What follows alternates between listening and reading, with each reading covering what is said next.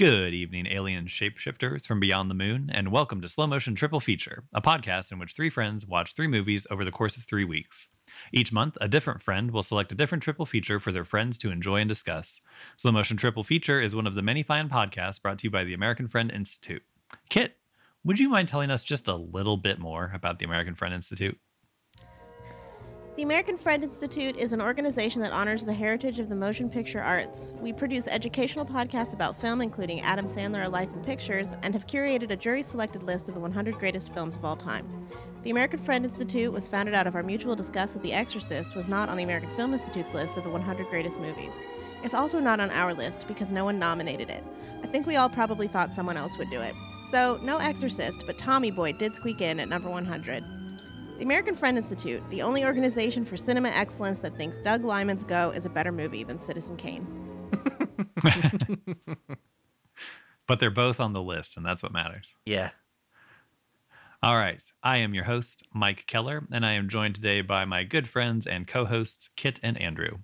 Tonight, we are kicking off Mike's Out of This World triple feature with 1989's Communion, directed by Felipe Mora, written by Whitley Strieber, I don't remember, and starring Christopher Walken and Lindsay Krause. Hold up a second. Is this movie meant to be autobiographical? Yes. Well, yeah, we can get into that. I've actually got quite a few notes. I knew nothing. And honestly, I forgot what your triple was, and while I was like when I popped this movie in. So I was just like, what the fuck am I watching? I titled because I didn't know what it was going to be called, so I was just like Aliens, I guess, because like I wasn't sure if it. I haven't seen like Communion doesn't actually sound like it's going to be about aliens. So yeah, I didn't know there were aliens in this movie until I saw Aliens. And yeah. Well, that's cool though. I mean, I think that means we're all going in with different, different amounts of knowledge, and maybe we'll. I guess while we're talking about the triple feature, this triple feature will consist of Communion, which is today's film. And then next week, we're going to do Invaders from Mars, I think it's 1953 version, the U.S. cut of that film, which that's the one I've been wanting to share with you guys for quite a while. And then the week after that, we are going to do Night Beast, which is, I know that you guys don't like, quote unquote, bad movies like I do, but Night Beast is one that I think, I think you both do have appreciations here and there for those types of movies. Some of those movies can be just kind of a slog. Night Beast is one that I think is one that everybody will get a kick out of. I hope, but we'll find out, won't we?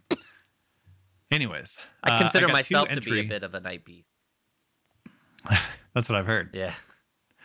I got 2 entry questions for this rather than just the have you seen it before, which is usually how we start. But from each of you, I was curious, had you seen the film before? And then also, where do you personally land on like aliens and UFOs and things of that nature? So who wants to kick us off?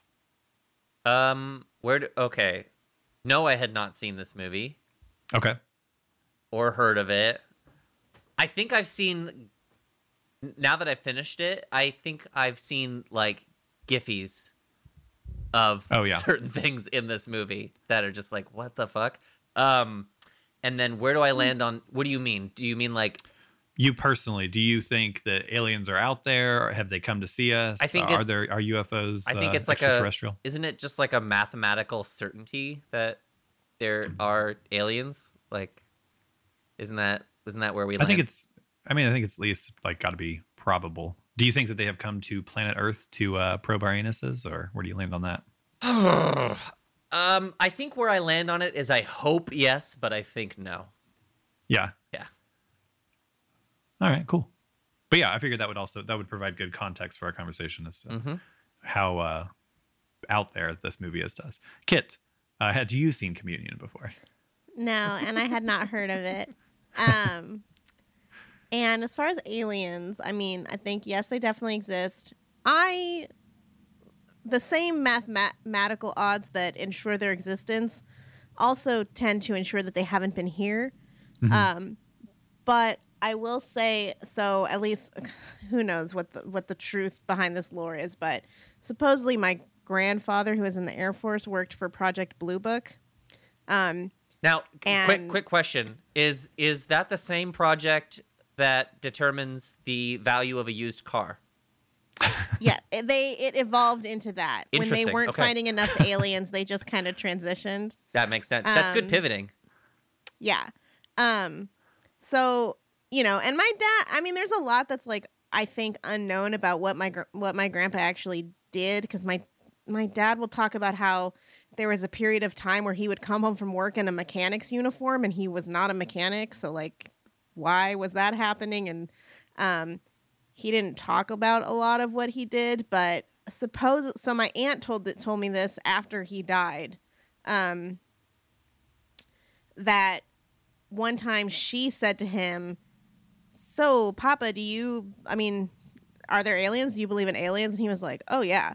And he was like the least fun person on the planet. so for him to say that makes me think, okay. Like, that's strange. Yeah, he seemed to give some credence to like UFOs and that kind of stuff. Yeah, interesting. Yeah. What about you, See, Mike? Couldn't have him on the episode. I had not seen the film before. I think weirdly this movie is like kind of like very obscure. I feel like there's like Fire in the Sky is a very famous alien abduction film from the early 90s. Yeah. It's a good movie. It's mostly noteworthy, I think, for the abduction sequence in that. And I can see why this one doesn't pop up as often, but I'm kind of surprised it's not more commonly talked about. There aren't very many. Yeah. It seems like there would be more like just because I think there are alien horror films, but there's not a lot of like abduction stories. Yeah, not this kind of movie where it's like a movie about sort of, you know, other people's firsthand accounts of what happened. You know what I mean? Like this type, like this feels very much like a sightings episode or a unsolved mysteries episode, like that kind of story.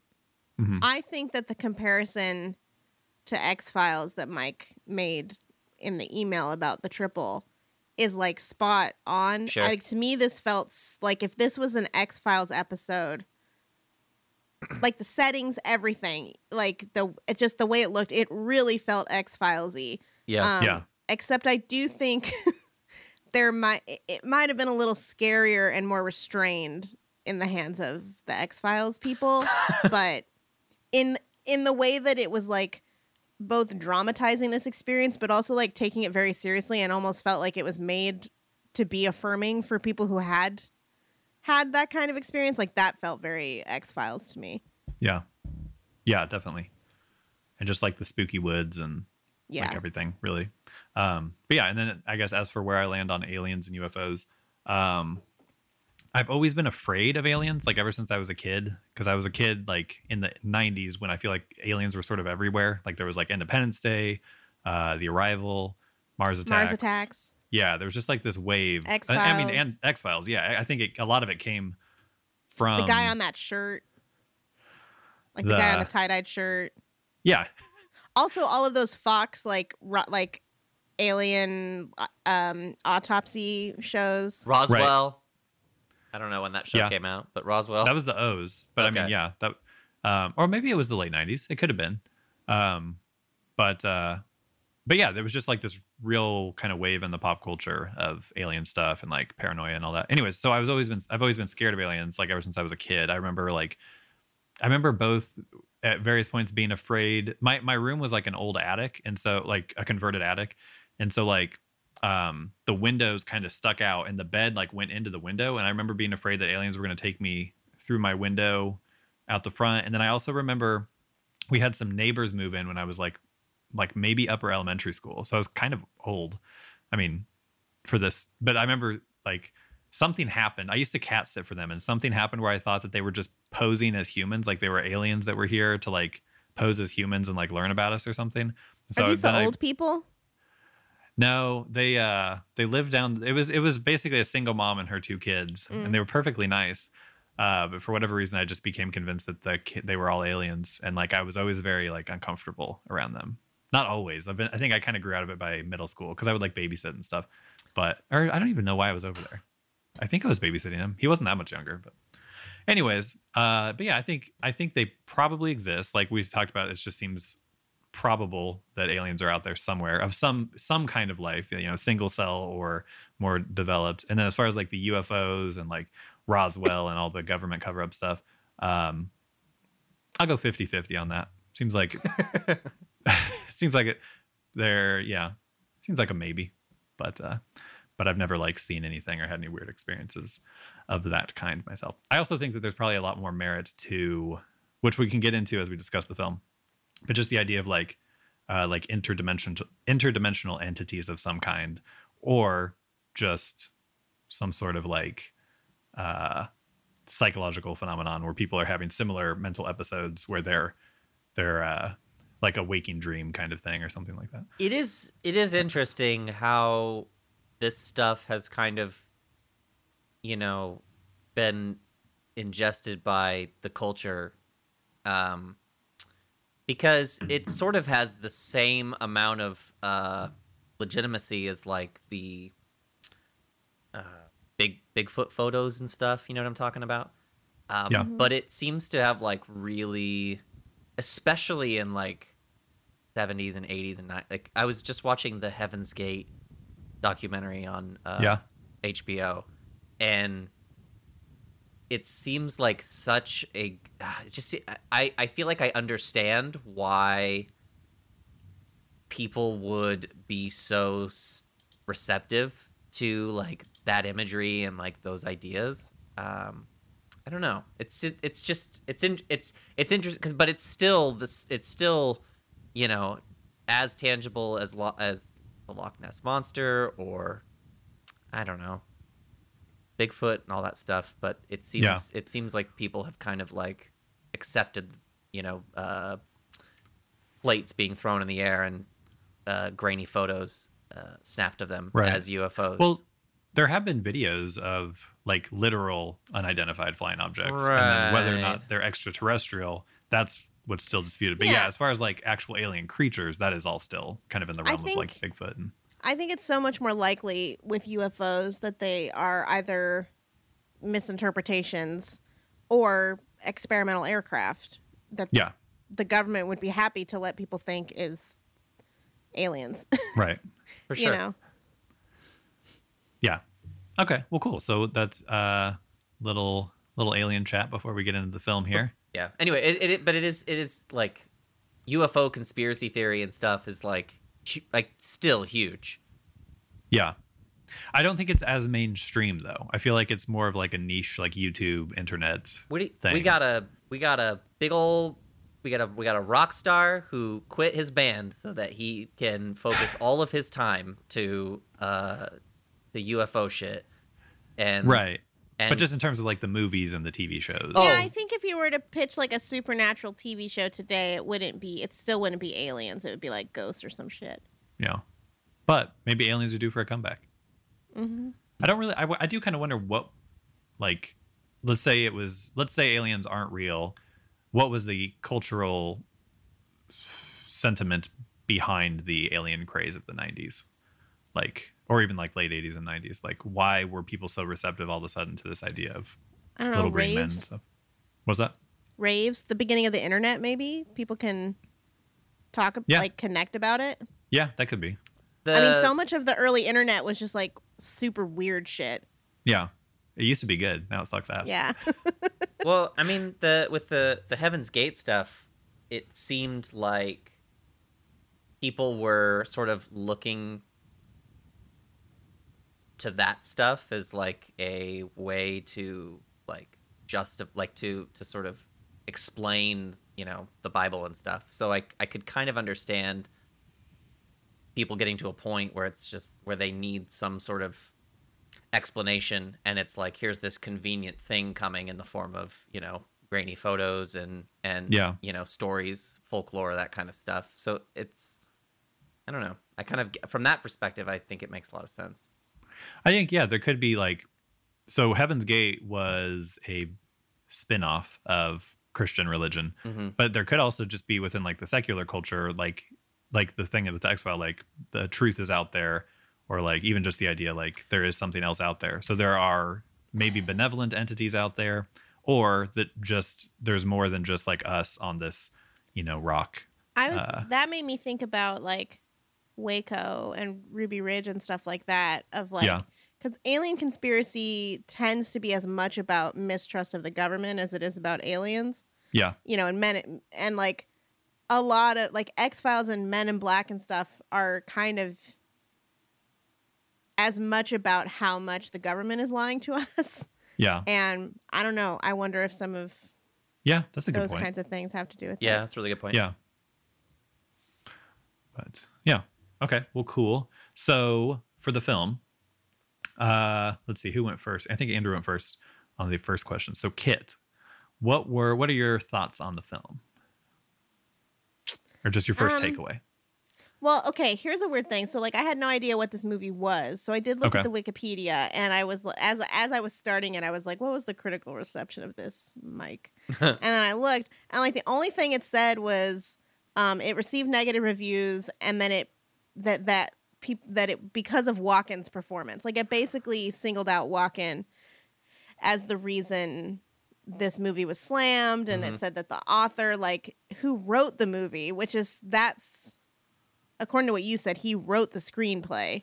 Yeah. Which it seems weird that he would blame Walken that much for his portrayal of him when like he wrote the movie. Right. But on that real quick, apparently his complaint was that there were like scenes of like improvisational dialogue that were included that he felt were away from the actual character of the story. So that's that's all I know about his actual complaint of the movie. But yeah, go ahead. But I think Walken is delightful in this film. I loved, and certainly if it wasn't him in this role, I think I would have disliked the movie a lot more.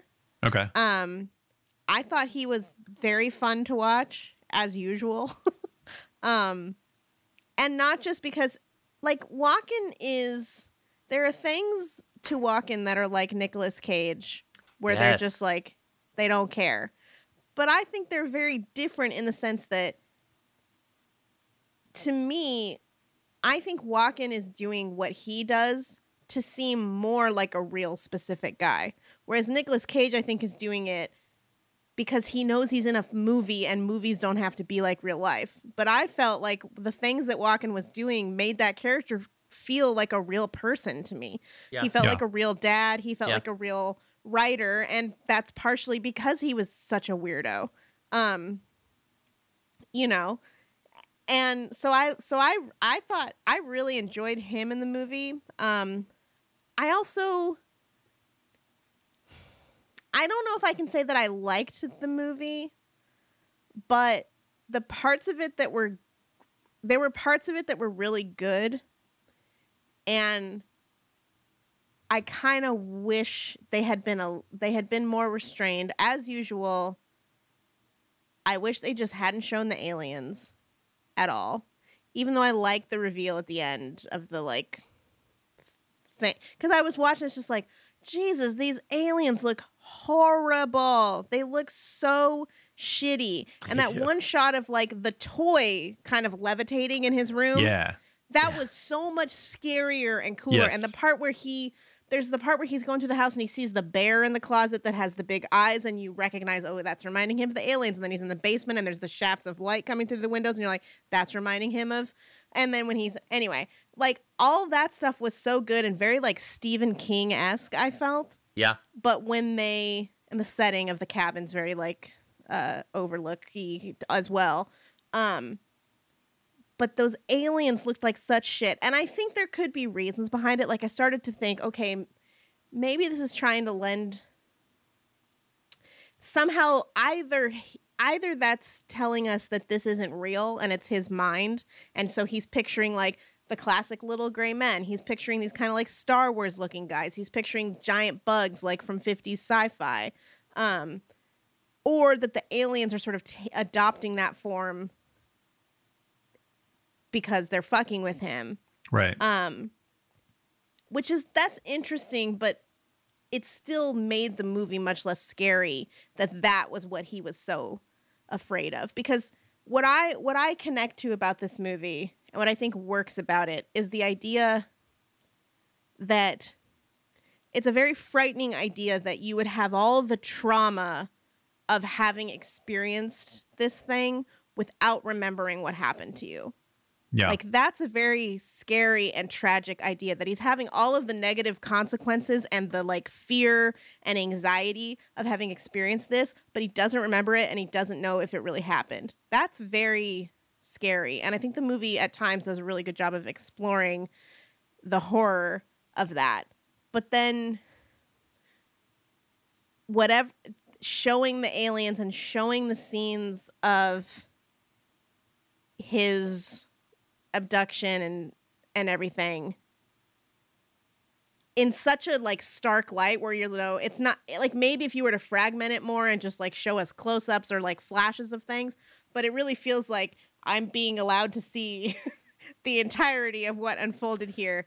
That really made it a less frightening movie. And so those parts I didn't like. It's definitely not scary, and that's why. And I gave up on it being scary pretty quickly. And there's something, I don't think it's good, but there's something compelling about the aliens looking that bad and Christopher Walken still fully committing to the role.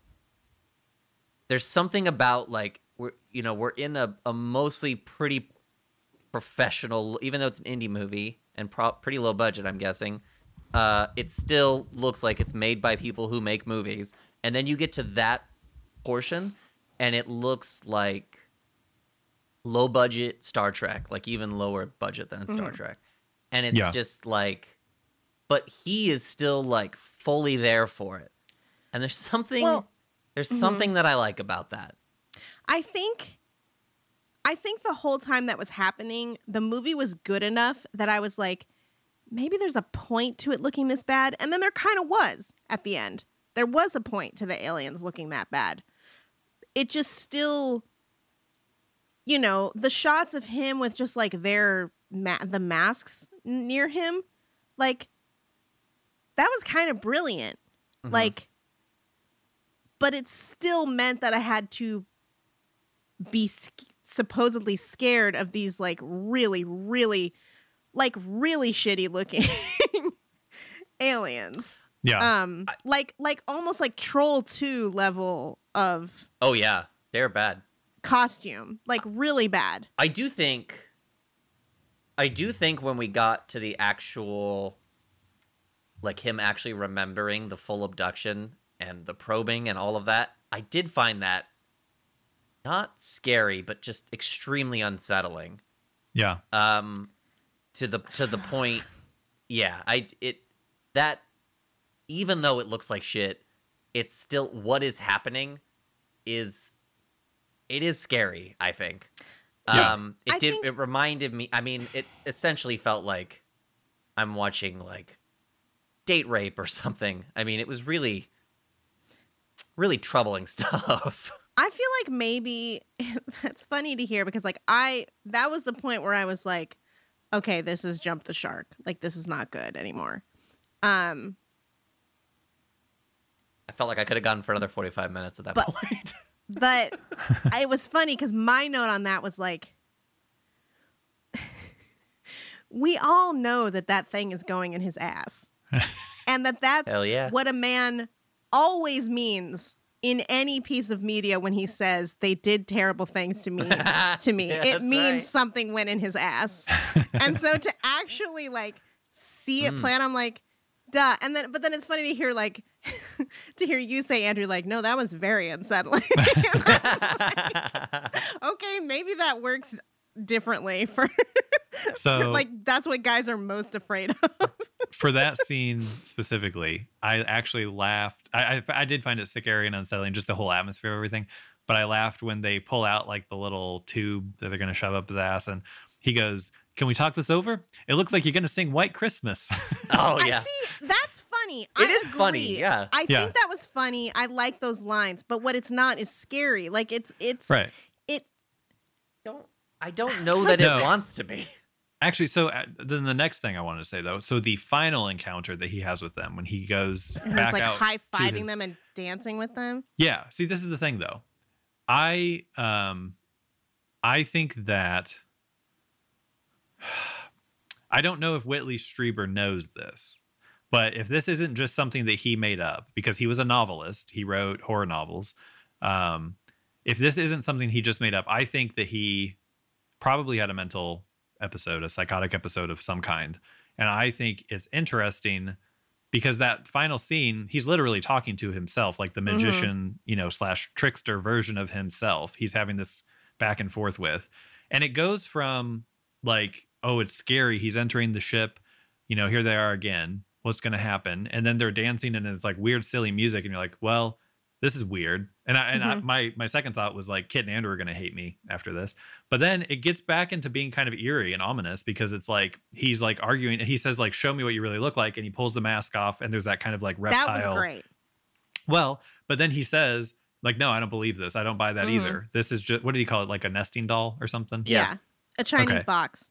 Chinese box. Okay. Yeah. And then he's, like so to me, it's like, he knows like, so what I think might be happening is that he's having a psychotic break. He's maybe he's just having maybe he was born with mental illness. Maybe he's just having stress from not being able to come up with a book or life or whatever is just getting to him. And so he has this thing happen to him. And like, you can see, like you're talking about the creatures, the aliens look so, and I guess in the book, he never calls them aliens. He calls them, I wrote it down, visitors. So whatever these things are, like, I think it's like it's like in a dream where like your brain pulls something out that like from your memory or from the periphery. And like, that's what the dark, scary thing is in your dream that's chasing you or trying to kill you. And then that's the other way to see when he's like looking at the bear or in the basement that like, oh, is that where he is that reminding him of his abduction experience, or is that why he dreamed about an abduction experience? Right. So those are called synchronicities. And and that's kind of like a thing. And like one thing I noticed, like that made me think like maybe the director, who apparently is a friend of Strieber, like maybe he has suspicions about Strieber that Strieber doesn't even have about himself. When Walken Strieber gets hypnotized the first time, the hypnotist holds her finger up in the exact same manner that the alien holds the wand up to his head the first time. And so I'm thinking like, there's the door in her office that gets blown open. Yeah. Yeah. And so there's just like, there's all these little things. And then even like, there was another one where he's wearing like the little elephant snout for Halloween. And then the creatures have, some of the little doctor creatures have snouts similar to that. And so I'm like, I wonder if he's kind of like trying to thread these like synchronicities through here to show that this is like a mental event that is pulling from the imagination of Strieber. That's interesting. I would say that the text of the movie also very, very quickly, early on in the movie, they establish 3 other characters in the movie as having an experience. Right. So it's that's true. And I thought, which I thought was interesting, but then as the movie continued, it felt kind of like a hindrance. Yeah. Yes. So I agree. I appreciated like when they did it, when they established the other couple and the son less so, because I feel like it's a child, so you can kind of like story-wise you can work that in and out. But having another adult couple, it's like, okay, so we're kind of setting my suspension of disbelief at a certain level here. Right. And then, yeah, they just kind of drop those characters from the movie for most of it so that they don't have to address the fact that he's not the only one who's had some sort of experience. But it's like his experience and his son's, it's like there's so many threads that come together very comfortably at the very beginning of the movie, and then they all kind of splay and separate, and we're just following Whitley, and it's like, but there's all this other stuff that contextualizes this, and the way his wife should be reacting to him, I think ought to be colored by those things, and it's just ignored until it's convenient again. I totally agree. Yeah, it like increasingly seemed like a dream over the course of the movie, even though in the beginning we get confirmation that what feels like confirmation that something happened. Right. And I mean, what I wrote is like, we needed a lot. I feel like the pacing was very off, where we needed a lot more time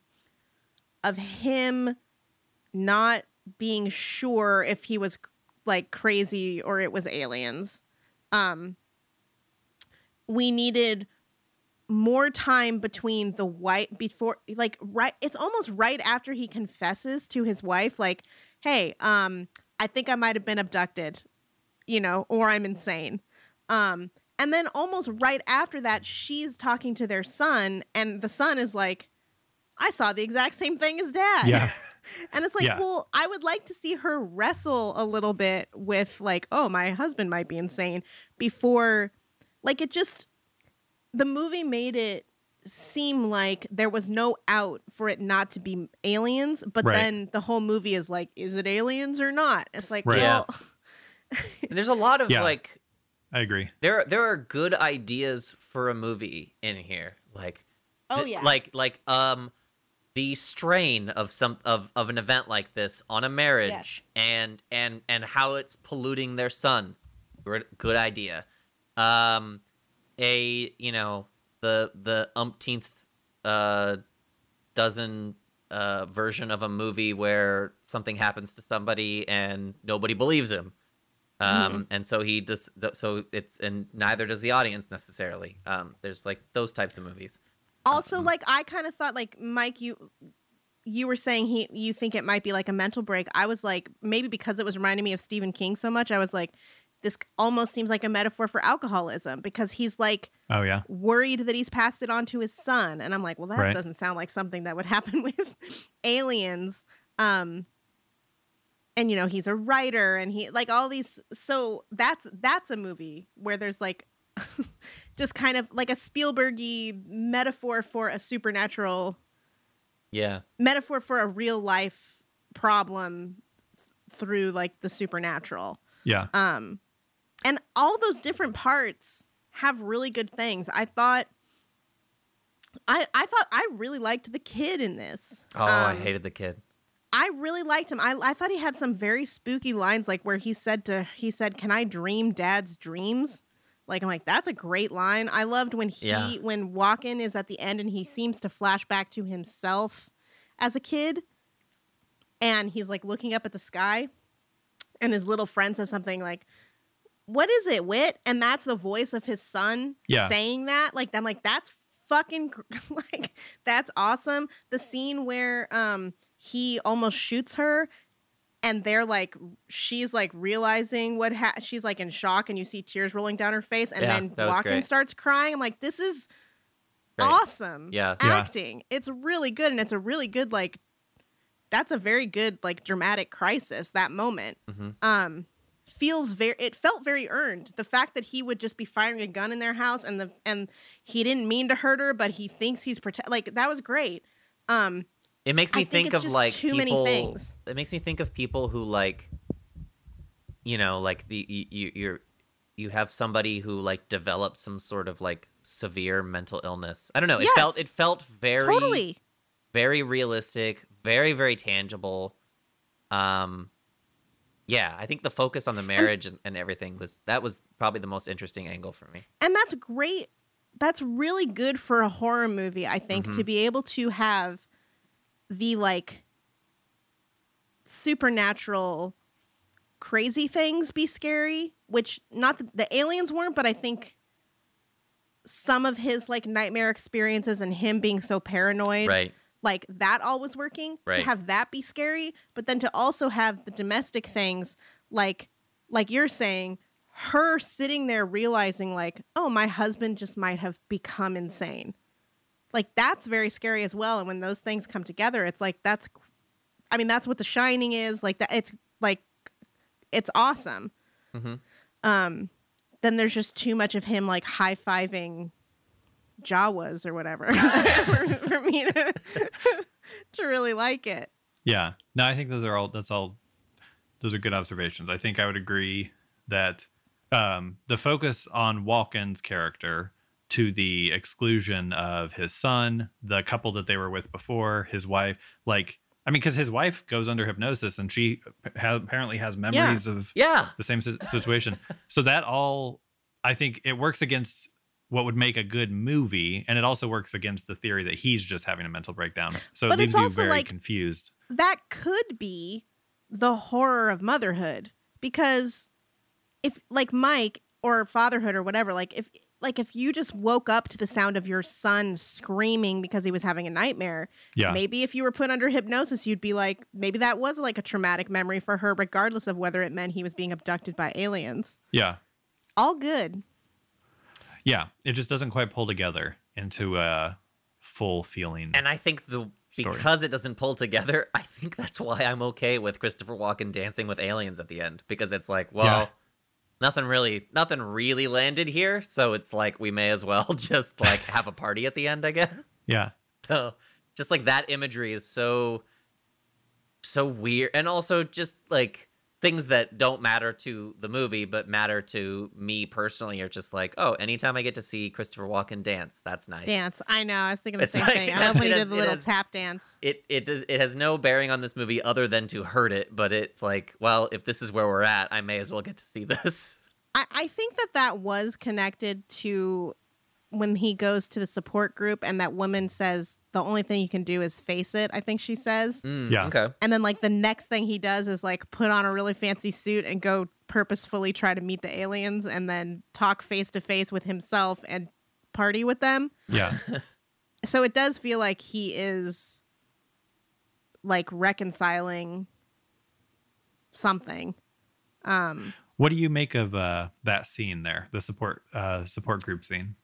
I thought it was weird because it felt like it just felt like giving voice to like real people in a way. Yeah. Like it was like, here is 10 minutes of the movie where we just like let abductees talk about how horrible it is not to be believed. And then I didn't really understand their reaction to that. I don't know if the fact that they left was them kind of saying like, oh, this is not what's going on with us. Yeah. Yeah. Yeah, I was kind of confused by it too. Yeah. Because like he didn't seem at all relieved to be having an experience that these people shared with him. He seemed kind of like put off by them. He seemed confused by what they were saying, even when it kind of matched what he had experienced. I thought it was strange. Yeah. Well, it was more examples of like, hey, here's like, now there's like 12 other people who are affirming what's happened to you. Yeah. But I don't know. I'm like, is that the moment he realized, oh, this isn't what I've been experiencing, or was he not? I don't know. And she's the one who says, I want to leave. So yeah, I don't know. Yeah. And then the movie would not end. Yeah. Yeah, I was watching it. I was watching it at 1.5 speed from about which I never do, but I was also running out of time. And then the last like 15 minutes I watched it was like double time. I was like, I got to get through this. Yeah. Well, then there's that weird scene where they're like they're in the museum and they're like sort of talking to the camera about like, I don't know what it was you saw, but it could have been the face of God or like things like that. I was like, we easily could have trimmed all this out of here. True, but I was very proud of myself for recognizing an Ed Ruscha I've never seen before, and knowing and figuring out that was the Whitney, and even though, so I did like looking at all the art in that scene. But it's definitely it's definitely purposeful. Like those moments where they're like talking to the camera in front of the paintings, it's like, at least I feel like choices are being made, and it's not just shitty on accident. It's like they're trying something. Yeah. Yeah. Yeah, and I think I was expecting this to be more of a horror film, and then as it went on, I realized it was not. It's just a weird film. Like it's just that's what it is. I think it's such a it's hard, I think, to be a scary movie, to be a good scary movie, and because like that's harder, I think, than being a weird movie. So when they were kind of on the cusp of like pulling off a scary movie, I was like, keep going, like hold on. And then they kind of just leaned into like being a weird movie instead. Yeah. And I still think it was worth watching and like sort of enjoyable. But I wish that they had just been able to maintain the scary movie that I thought it was going to be in the first like 20 minutes. And the trick with that is, so there's all of the material in here for a great scary movie. But if this is about a guy trying to relate his what he says is a true experience, then it's like, well, I guess this is what happened. I guess this is the way they would have to do it.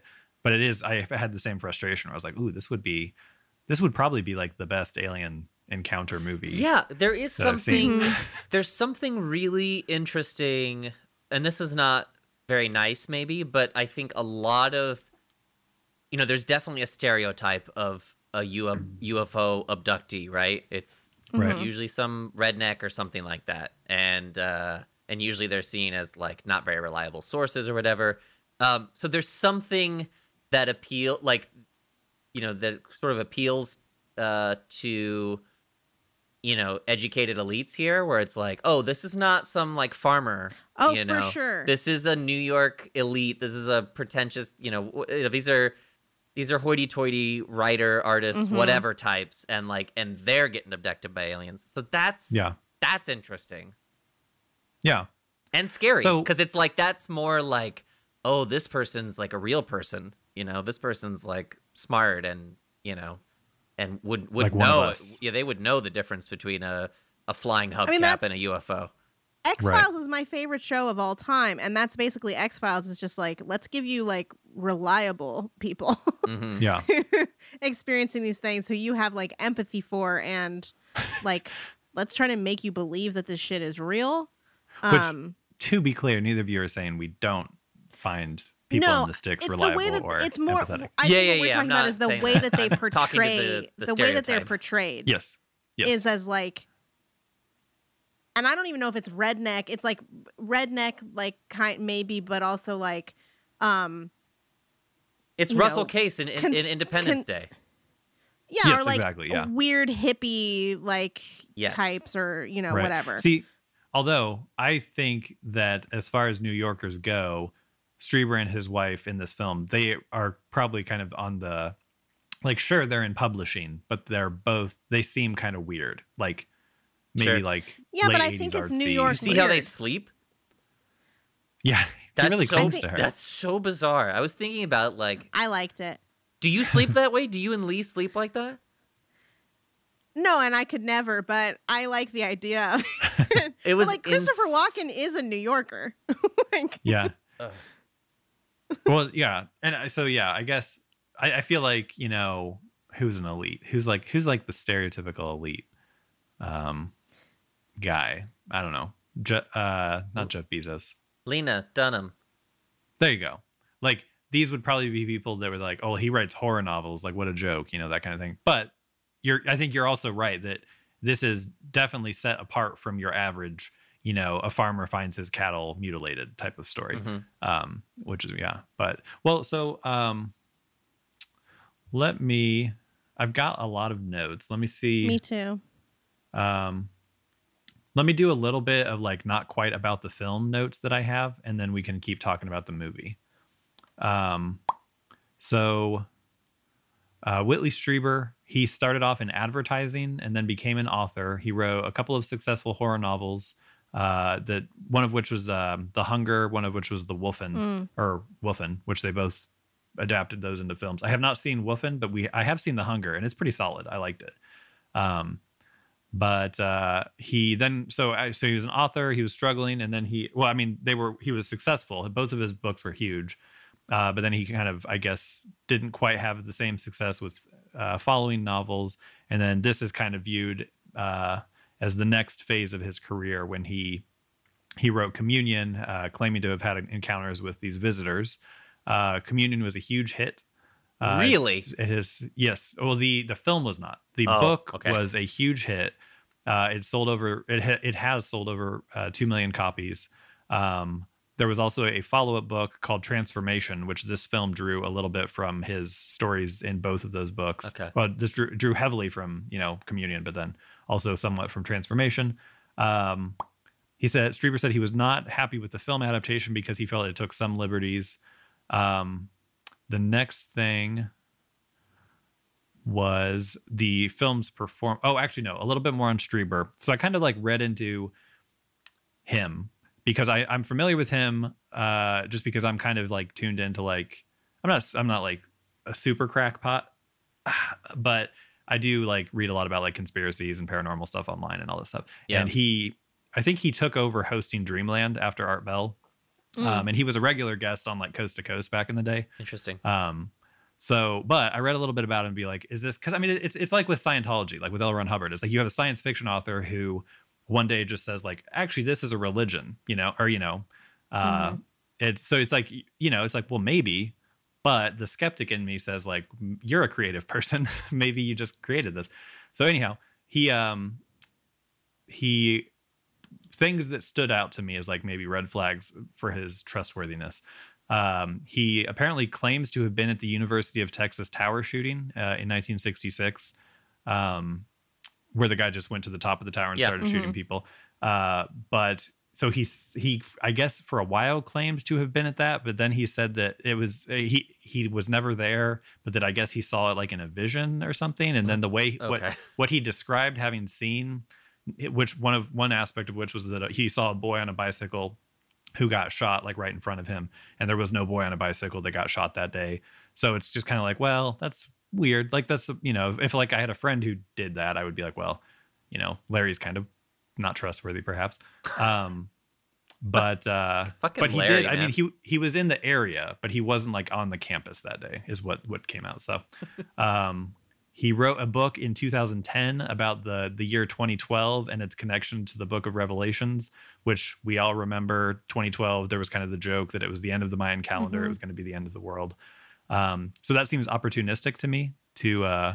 I believe it was supposed to be a nonfiction book of some kind, like theorizing, not necessarily saying the world will end, but that felt like kind of a cash in, perhaps. Anyhow, so those were a few of the flags I found about Strieber's character, and that I think would be relevant into assessing like the story in Communion. Is this a true story, or like is this just like an otherwise perfectly normal man, has this weird experience, or is this kind of like maybe a little weird, maybe a little fictional? But then, with regard to the film's performance, it had a very short run. From what I could find, it was only in theaters for 2 weeks. Oh, wow. And it was in a very small number of theaters. That's interesting. If you look at Christopher Walken was, he had Deer Hunter, Dead Zone. I mean, he was not like, I don't think Christopher Walken's ever been like a huge movie star, but he's had a presence, and it definitely had 1989 he did. Yeah. Yeah, I thought it was kind of odd too. And I mean, the film does not feel, I couldn't find what the budget was, but it does not feel cheap. Like it feels like a well-produced film of the time. Yeah, there are things about it that make me think of TV movies. Obviously, I thought the sound was really bad. The sound was awful. There was portion like. Did you? I assume you noticed, Kit, that when they would go from a close up to a wide, it was just like, oh, we're standing in a bathroom now.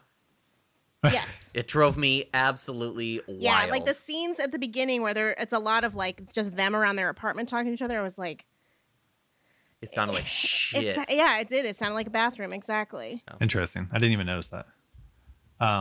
So basically basically when you're shooting a scene, the idea is to get the microphone as close to the mouth as possible, right?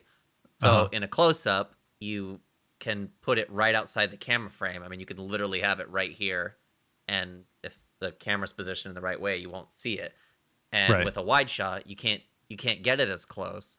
So you would typically solve that by having, like, in addition to the shotgun mic, you would use like a lapel mic, or you would fix it with ADR or something like that. They just didn't do that. So in a way, it's like, oh, it's kind of cool that all of the audio in this movie was captured on set at the time. Like, because if they did ADR, like, I believe that if they allowed the audio to sound like that in any portion of the movie, then that means they never did ADR.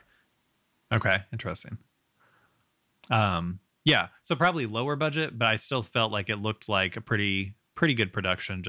At least in terms of like the sets and like you said, Walken's in it. Yeah, there were some good shots. The performances make it feel high quality too. That like both her and him like have moments of like really, really nice acting, I think, that also makes it feel like a higher budget movie. Yeah. So then so it came out in a small number of theaters, about 240 theaters. The week it came out, it was like it debuted at 16th, and there was not a lot of like all of the movies almost all of the movies that were ahead of it were like, I've never heard of that, or like that's just like a very forgotten film. But then the following week, several other movies opened up, and like Little Mermaid and Harlem Nights and a bunch of other stuff. So like it did not open against tough competition, and it still fared pretty poorly. And then let's see here. So yeah, it moved up in its second week to 14th, but it made less than half of what it had the previous week. I looked into some reviews. So Janet Maslin in the New York Times, her review was mocking and very negative. But then I read the review from the LA Times, which was Kevin Thomas, and it was surprisingly positive, and he really liked Christopher Walken. And if Walken wasn't in this movie, I really don't think I would have liked it nearly as much. Yeah. So, and Walken's gonna Walken, so right. I don't know why you would anticipate that with casting, that he's not gonna read your fucking script. So like my first thoughts with Walken as the movie's starting, I was like if they're going for a Close Encounters type of thing, then Walken was a horrible choice because he just makes it all kind of weird. But if they, I mean, with regardless of what they were going for, who knows what they wanted. But like, I think him being weird, I think you had said this earlier, that makes the whole family unit feel actually believable and real, because it's like, hey, he's a strange guy, and they all clearly get along and love each other, and they're just a little offbeat. But like it makes it. I thought they had real chemistry too, and seemed like they would be a real married couple. And it made you, because she wasn't as weird, but she clearly, like at the beginning of the film, appreciates his humor and how strange he is. And they have a similarly very playful nature with their son. Like, I was on board from the moment that I was a little skeptical when it was just Walken in the apartment, like doing whatever his writing or whatever and talking to himself. But then as soon as they came home and he said to his kid, "Something wrong with you? Give me a kiss." Like, I was like, I understand this man and this couple. They feel very New York. They feel very, artsy fartsy types. They treat their kid like he's a little adult. Yeah. And it made you more sad when it starts to fall apart, because you're like, oh, they were such a cute, fun family, and now this horrible thing has happened and they're losing that. Yeah. And so that was the next thing I was going to say about Walken, is once I settled into like, this is who this guy is, there were moments when it's a close up on him reacting, I think, to like something that's happening in the abduction, or there's like an inflection in his voice where he's clearly afraid. Or like on, when they're doing a close up where you can see like he's scared or he's like truly confused, but it's like, because he's a weird guy, I guess maybe it made him more sympathetic, or just, I guess, I don't know, because they had kind of established this feeling of them being real. When he would emote like that, like I was kind of with him for a lot of these scenes, and totally. So it was, I agree. If Walken was not in this would be a much lesser film, I think. I think that's the principal reason why I wish this would have kind of stuck to being a horror movie, because the horror of the aliens, could be great, but it pales in comparison to the horror of like, because I imagine that's what it would be like if you were starting to like develop some kind of like late onset mental illness, that you might be kind of aware that something is happening to you. Yeah. Like, and he plays that really well, I think. That feeling of like you say, you can tell he's scared, even if he's saying he's not. You can tell he's wondering about his own sanity. And it's so tragic and frightening. And like, I don't know if people forget this, but like Christopher Walken's a really fucking good actor. Yeah. And I think he does a great job in this movie. And it's not just like when Christopher Walken is in like Click or whatever, and he's just being weird. That's great too. He's the best part of that movie as well. And that's really just like pure Walken doing whatever he wants. But this is really Walken like in more more akin to Deer Hunter or something. Mm-hmm. And he's great. He's great in it. Yeah. Yeah, definitely. Okay, cool. So let's see. I was trying here. to think of a walk-in joke. Like Click is like a walk in the clouds. Oh God. We'll come back to Andrew in a moment. I'm working on it. My favorite walk-in joke is more cowbell. Okay, whatever. You know what? Classic. Fuck you guys. There's something here, and I'm gonna find it. He held this watch up his ass. I don't do a good walk-in, but you know. All right, let's see here. So Lee sometimes will do a good walk-in, but then if I ask him to do it again, he can't. Lee does? Sometimes, but then if I'm like, oh, that was good, do it again, and he can't do it again. Interesting. He does that with a couple of impressions where he'll do it once, and I'm like, oh my God, that was so good, and then it's gone forever. Yeah. I feel like almost anything that I can do well, that's the case. I can't ever replicate it. It's just kind of an accident. Okay. So one of my notes was that the first time that the alien peeks out from behind the cabinet or the wardrobe, that scares me because that's what, as a child, I was just always afraid, like that there was a little guy like around the corner. So I thought that was cool. And as Kit mentioned, the weird like toy robot thing that just kind of comes flying at him. That was great. So creepy. Like it really shouldn't be. It should probably make you laugh or like roll your eyes or something. But it was just like it was way scarier than the aliens. It was scary. Yeah. Even I think the first alien though, like when it peeks around and it just looks like kind of like the big owl face, like eyes and stuff. When you barely see anything, it's fine. But when they're just standing there, it's like Jesus. And like now, they're just like floating in midair and kind of wiggling their arms, and they don't look real at all. They look like, like when they're on the ship and they're just kind of there in the background. Like I'm talking about the tall. Yeah. They don't look good or scary. But they're a shell. What we learn by the end of the movie is that, learn whatever that means for this film. But like, they look shitty for a reason. Right. Which is interesting. So it's like, that kind of works. It just like the rest of the movie, I was like, good Lord, these look terrible. Yeah, it's strange. I noted, so this guy has a video camera with him all the time, but never uses it. I don't understand what the video camera was for. Why does he film himself? Is that just his writing process? I guess it was part of his process, but I didn't understand how it was helping. I couldn't follow. Yeah. So but I noted it does have it. There's a parallel to it because when he's talking to the alien at the end, who is himself. Yeah. He spends his whole day doing that. So right. Yeah, that's true. Oh my God. I didn't even think about that. That's a good point. That's a good point. So the clues I had that he was having a mental breakdown where there's the Halloween party where he freaks out at the girl who pops out from behind the pumpkin. There's the lady on the bus where he envisions her with like the whole bus. Everybody's got insect heads. That was fun. Yeah. And then he talks about passing it on to his kid, which that's what I was like. It's so weird. Like this line between it's just him going crazy versus this is an experience that all of these other people have had. It just feels like a case of the movie not totally knowing what it is. Yeah. Yeah. Which is strange. It's strange.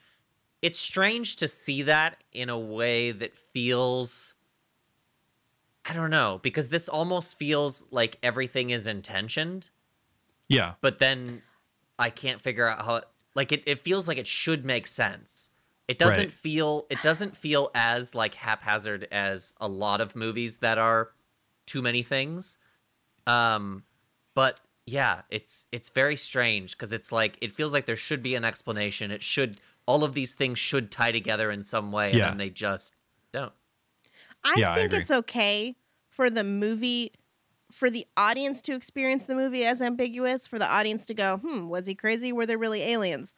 But I think everyone involved in the movie has to make a choice about what they think. Like the director has to think, this is aliens. I'm going to present this in a way that is ambiguous, but I, for one, think it was aliens. And Christopher Walken has to go, this guy's crazy. Right. It's not really aliens.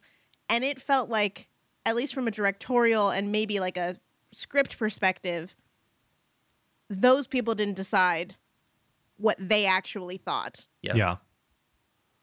that they just flipped back and forth from between what they were portraying. Yeah, definitely. Yeah, this isn't, and it isn't even like, you know, Deckard is or isn't a replicant sort of thing, where it's like we can all talk about it, because it's like there's evidence. Exactly. There's evidence for both things, but here it's like there's evidence here but the evidence isn't for or against one thing. It's all at odds with something else in the movie. I believe though that like Harrison Ford played Deckard having made a decision about what he was. Absolutely. And I think him and Ridley Scott had different opinions. Disagree. Yeah. And that's fine. And like that can work. Yeah, that's fine. But everybody involved needs to decide what they think it is and then play it that way. Yep. Yeah, and it doesn't really feel like that in this movie. Yeah. Which is strange for a process as collaborative as movie making. Yeah. Yeah. It's very strange to not have these conversations. So I got the White Christmas line, which I thought was weird. So I wrote down, so these are either aliens, like some kind of shadow creatures, or interdimensional entities, or hallucinations. I said, kind of like I talked about earlier, like it's like a dream where his brain is pulling these things together in creating this episode, but like he's awake. So like that's why it looks like a toy robot, or that's why they look like the aliens from like, you know, Star Wars or whatever. Sorry, I'm kind of just going through my notes. The final encounter is the most bizarre. It's not menacing, and then it still kind of is when he's like it feels like he's like really like when he's talking to his magician self, like he's like really because he's just like, we'll never let you see who we are, or whatever. It feels kind of menacing at that point, but it's gone from just like all these little Jawas like dancing to that, and you're just like, I don't know if I'm like scared or confused or angry or what. On. But let's see here. Oh yeah, so I talked about like there would also be like, if you discount the tale, like, or his son's kind of corroborating this, and then that other couple corroborating it, like there were just the hints that this was possible, like the therapist that puts him under, who hypnotizes him, like, so there's the thing with her finger kind of matching up with like the wand of the alien, but then also like her office has like weird face statues all around. So like maybe he just went into some hypnotic state where he wasn't actually remembering anything. He just was like, and there were these freaky faced, you know, tiki monsters there. And it's like, well, there's a statue like of that 3 feet over there. I have to say, so I think the first scene was in her office, and I was like, because, okay, so here's what I'll say. The Watkins apartment, I was like, these people have bomb-ass furniture, but the worst art in the world. It was hideous. There was that thing in their kitchen that was just like a ceramic plate of food that I don't know if it was supposed to look like phallic or what, but it was hideous. And then we go to this lady's office, and I was like, oh my God, finally, my queen. By the way, Bunny McDougal from Sex and the City. I don't know if Denise watched this with you, but that was cool to see her again. That lady's cool. But her office, I was like, oh my God, finally some good art. This is gorgeous. And then they went to her apartment, and I fucking fell out. That shit was so beautiful. She has the best art. And then in the next scene, she also has like a collection of miniature chairs. And I'm like, oh my God, I love this woman. So it's actually that apartment is one of the prettiest apartments I can think of from movies. It's really... I loved her taste. It was so beautiful. Yeah. So that was really fun. That lady had the coolest shit, but yes, it did include a lot of like African masks that have those alien little gray men kind of proportions to them. Yeah. Yeah. So like he could have just been having some sort of weird thing and where he's pulling all that in. Even the couple that corroborates his story, they show you later what the like security light that goes on outside the house looks like. Right. And it's like, okay, yeah, that definitely could have been what they were seeing. Yeah, exactly. And I don't think anybody in the movie pitched that. It's like, are you sure like the lights didn't come on? And they're like, no, it was definitely not that. Like, I think Walken says the moon, I think. And he might have said something about the security light, but they're just like, no, it wasn't that. But I mean, all that shit's cool. That is cool because I do think that's how this stuff happens. Is that like my experience of it was just like there's no way it was a light, and it definitely could have been, but you can't get me to believe right that that's what it was. Yeah. Okay. Well, I think that is most of my notes. I have notes. Okay. Cool. Lindsay Krause, the wife, she was Professor Maggie Walsh on Buffy. Yes, that's who that was.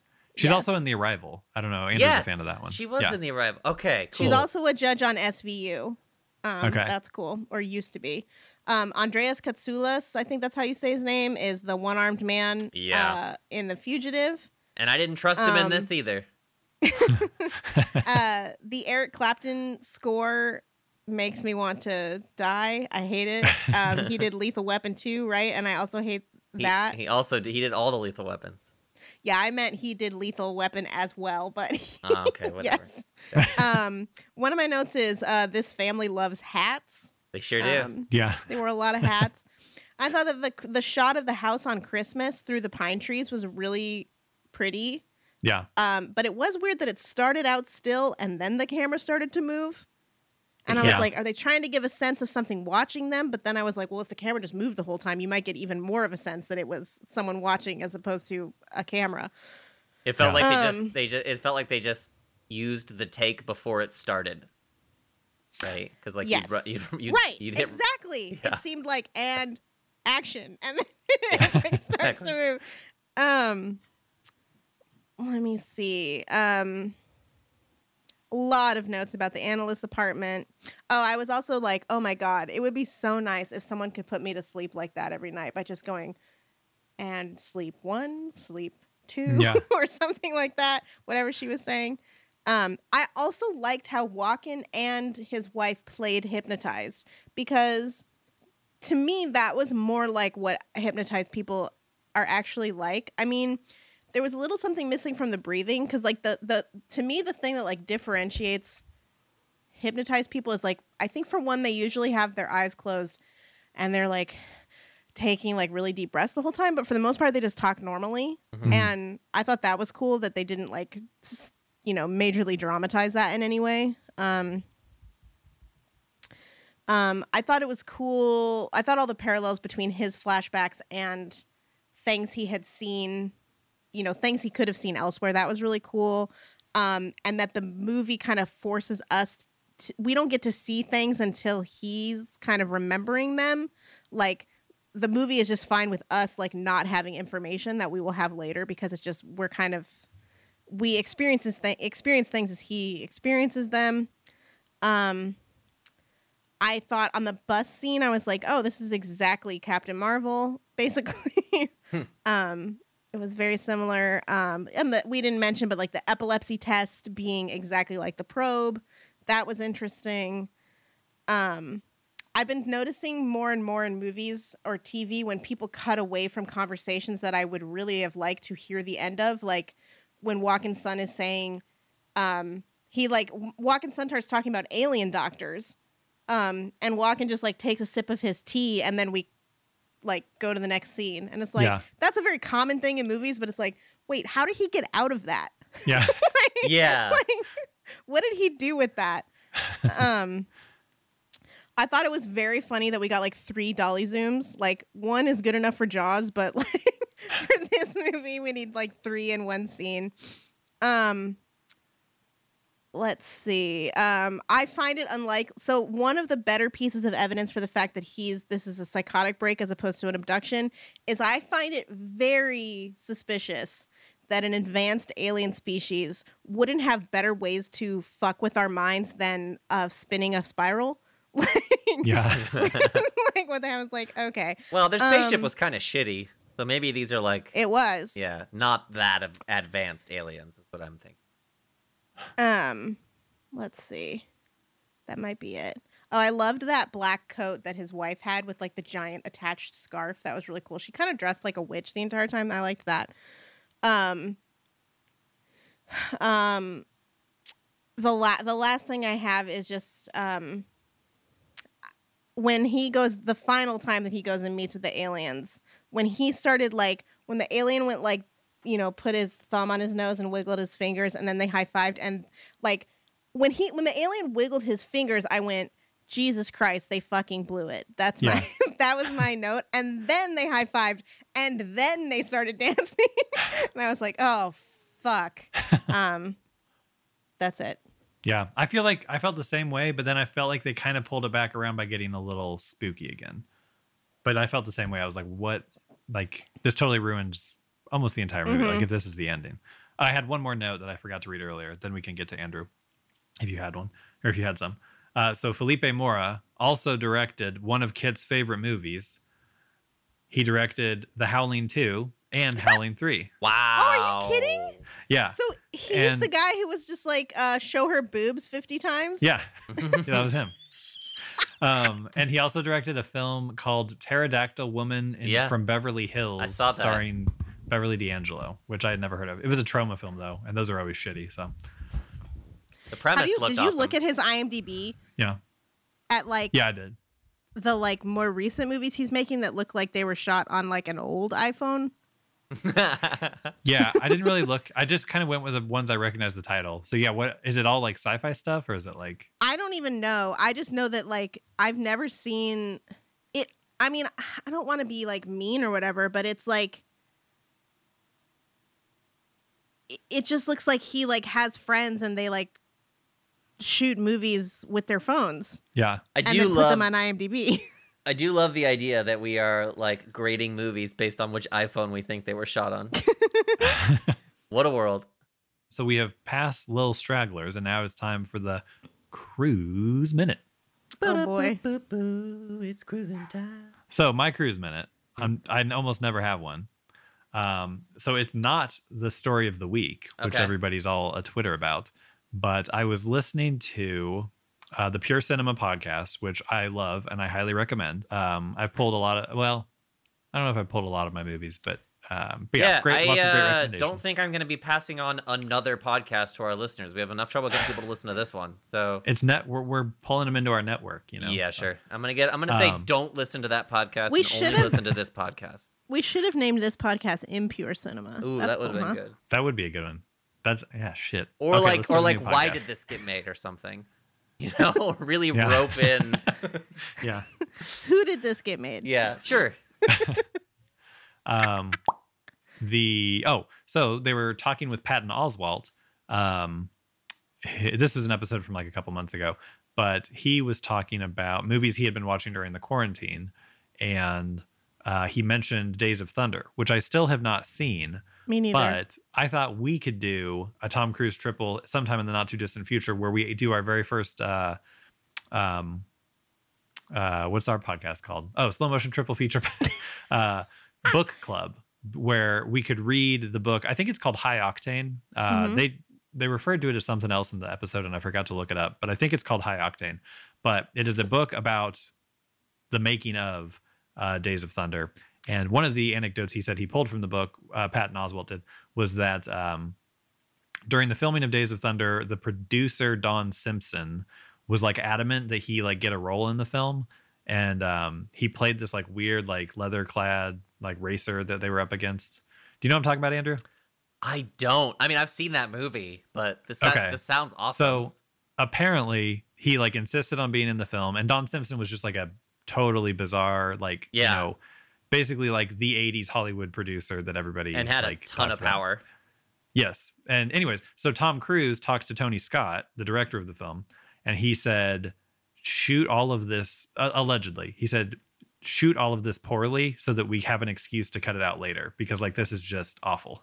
So Don Simpson like insisted on being woven into this movie somehow. And then I guess Tom Cruise and Tony Scott like decided like, love it. Don't fuck this footage up so that Don Simpson is not able to work his way into the film, which I thought was funny. So anyways, we could watch that along with you know some two other Tom Cruises, and then we could do the book club and find any Tom anecdotes. That's so relatable because I can think of so many times that like somebody wanted me to shoot something that was just like so stupid and terrible, and their justification was just like, let's just shoot it, and if it doesn't work, then we'll cut it out. And in the back of my head, I'm like, yeah, I'm going to make sure that it looks stupid. Oh, it doesn't shit, work. I left the lens cap on.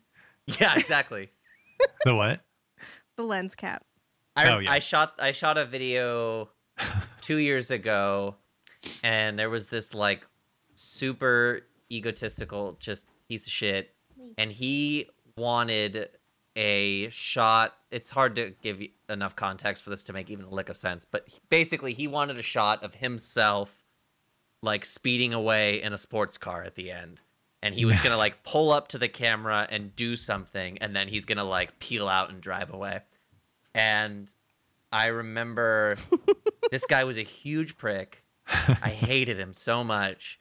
And we went out, and this was after 16 hours of shooting or something like that. And we go out to shoot this shot, and I just never hit record. And I let him do it like 3 times.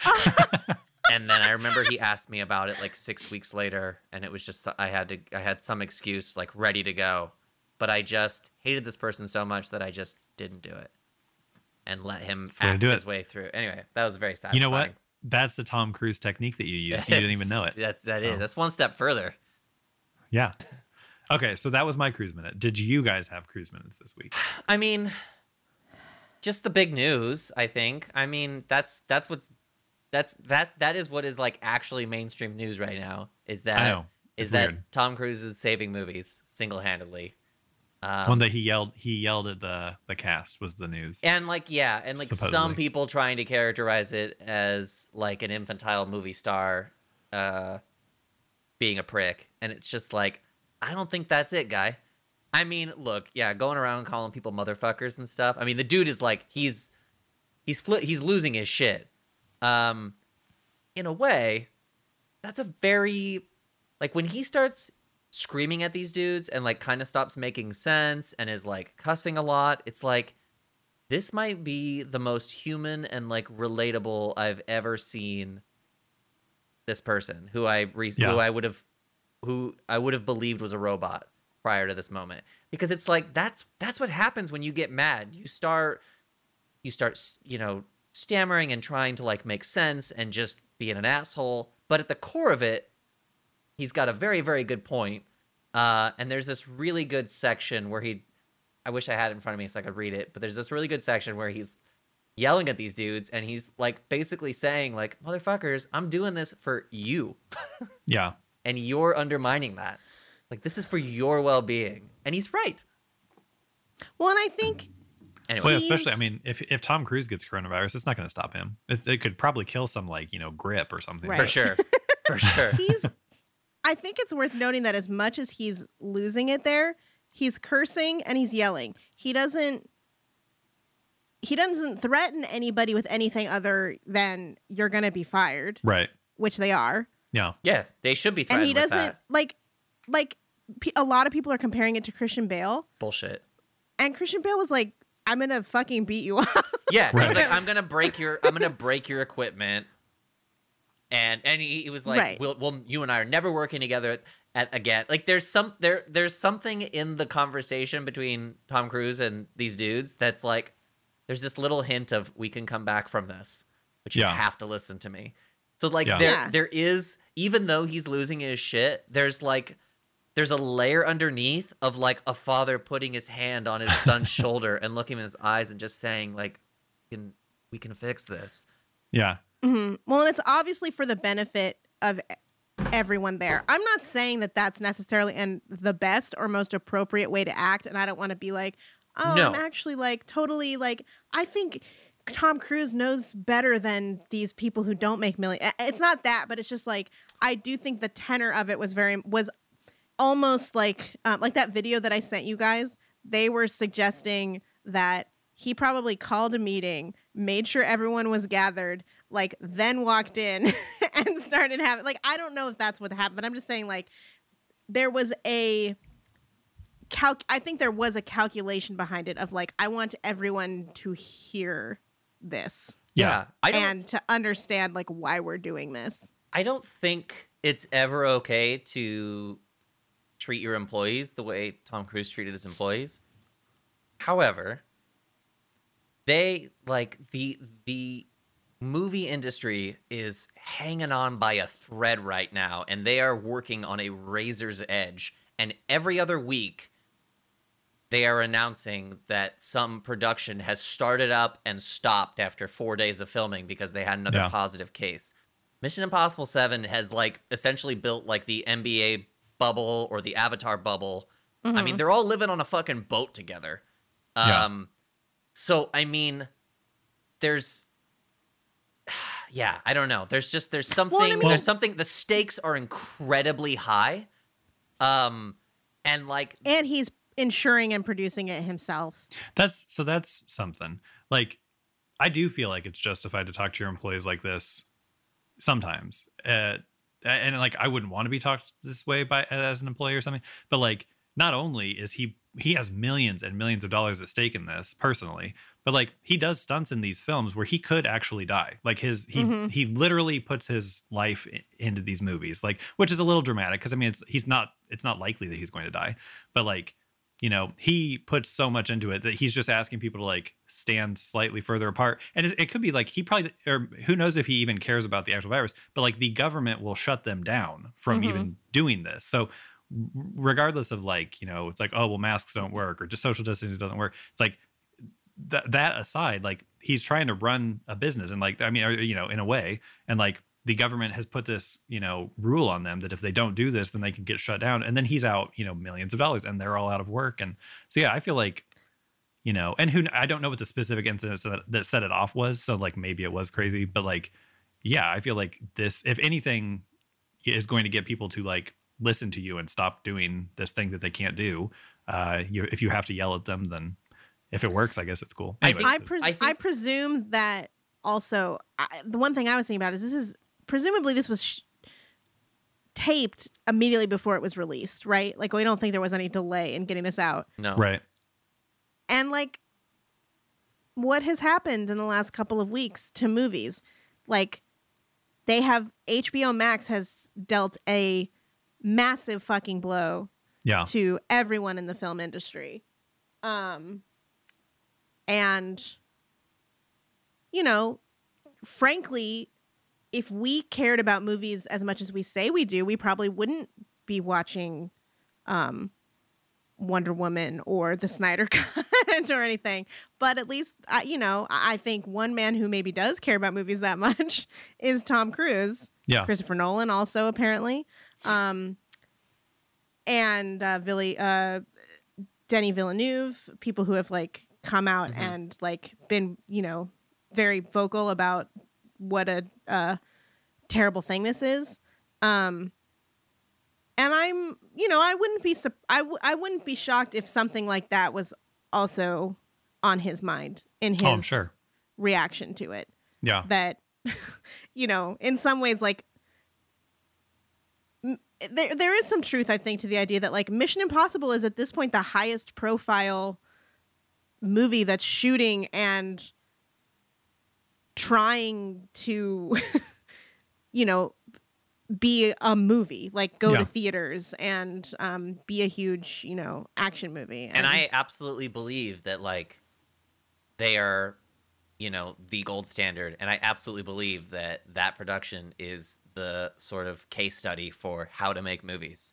Like he screams about how he's on the phone with executives and everybody is watching us with under a magnifying glass to, you know, to see how this is done. Like we are in the process of saving this industry. Like I think that is more truthful than dramatic.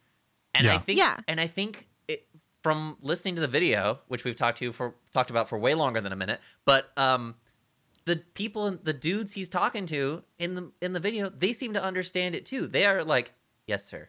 Like they don't want to lose their jobs, but I don't think that somebody who is a tyrant would be able to, I could be wrong. Maybe they're just afraid, but I just feel like if I have a boss who's a huge fucking prick to me constantly and then blows up at me again, and like I'm probably not. It just sounds to me from the little bit that we get there that it's like this doesn't necessarily mean that Tom Cruise is an asshole. Like this, and that these guys think that. Like this makes me think that they truly are hearing him and truly do feel like they've disappointed their dad. Yeah. Although I wonder how it leaked. I wonder who. I would not be part of me, I know this is probably not true, but like part of me has been fantasizing about this, that Tom Cruise knew that it was going to go out and was okay with it. Yeah. Just because, I don't know, there's everything so, like his PR has been, ever since Couch Jump 2005 or whatever, it feels like his PR has like been on like mega lockdown. Like he doesn't run any of his social media. His website is insane. He's just so much more of like a product than I think he even was before the Katie Holmes stuff and the Oprah stuff. Okay. So there's something about like this just does not seem like the type of thing that would happen to Tom Cruise. So either he was okay with the risk of it leaking, like I just think he knows what he's doing. It's hard for me to imagine him going into this situation and allowing himself to fly off the handle like that if he didn't accept that this might go out, and if it does, I think I'm gonna still look okay. I feel like we sound insane, but my because I don't know if people like, and this is also gonna come out like I don't know 8 months after this, but I was thinking like again, this makes me sound like I'm a crazy person, but I wonder, did the person who released this think it would make him look bad or good? Yeah. That's also a good question. Because I think it's a coin like, I think the reason you would release something like this is like, whoa, Tom Cruise freaked the fuck out. But at the same time, then if you listen to what he's saying, I'm like, isn't this what...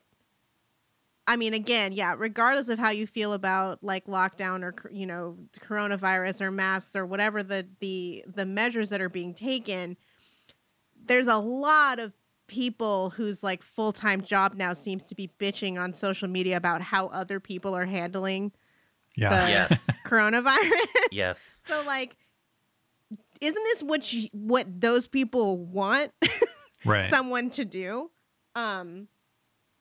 And so I could see maybe someone being like, this is this is what we need.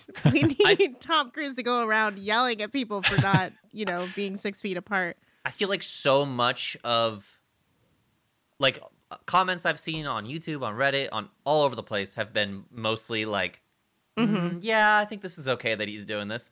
And all of the people who seem to be coming down on him for it, it seems to just like, it has something to do with Scientology. Which this doesn't have anything to do with, obviously. Right. So it's like, okay, cool. Right. You know, I wonder how many people are going to listen to our podcast and think that we are a PR arm of the Scientology. Oh, I know. That's what I'm saying is like, when we talk about Tom Cruise, we sound like we could spin him chopping a baby's head off into like a really super cool thing. You know, he'd train for it for a year. Should we get paid for this? I guess is what I'm asking. Absolutely. I was wondering about that too. I was like, oh, I wonder if Scientology will like be deployed to like do damage control. For this, I'm sure. Yes, I probably. Actually, I'm sure. Maybe even the comments you're reading on Reddit, Andrew, are Scientology's like. That's true. You know, maybe if we ever get above like 5 or 6 downloads a week, and maybe. Anyhow. That is well above and beyond a cruise minute. So let's wrap it up here. Thank you for joining us tonight, folks. Oh, please wait, Mike. People, they got to know, what are we going to be watching next week? Oh, thank you. I'm glad you asked, Andrew. I almost totally spaced on that. Oh, that's a pun intended.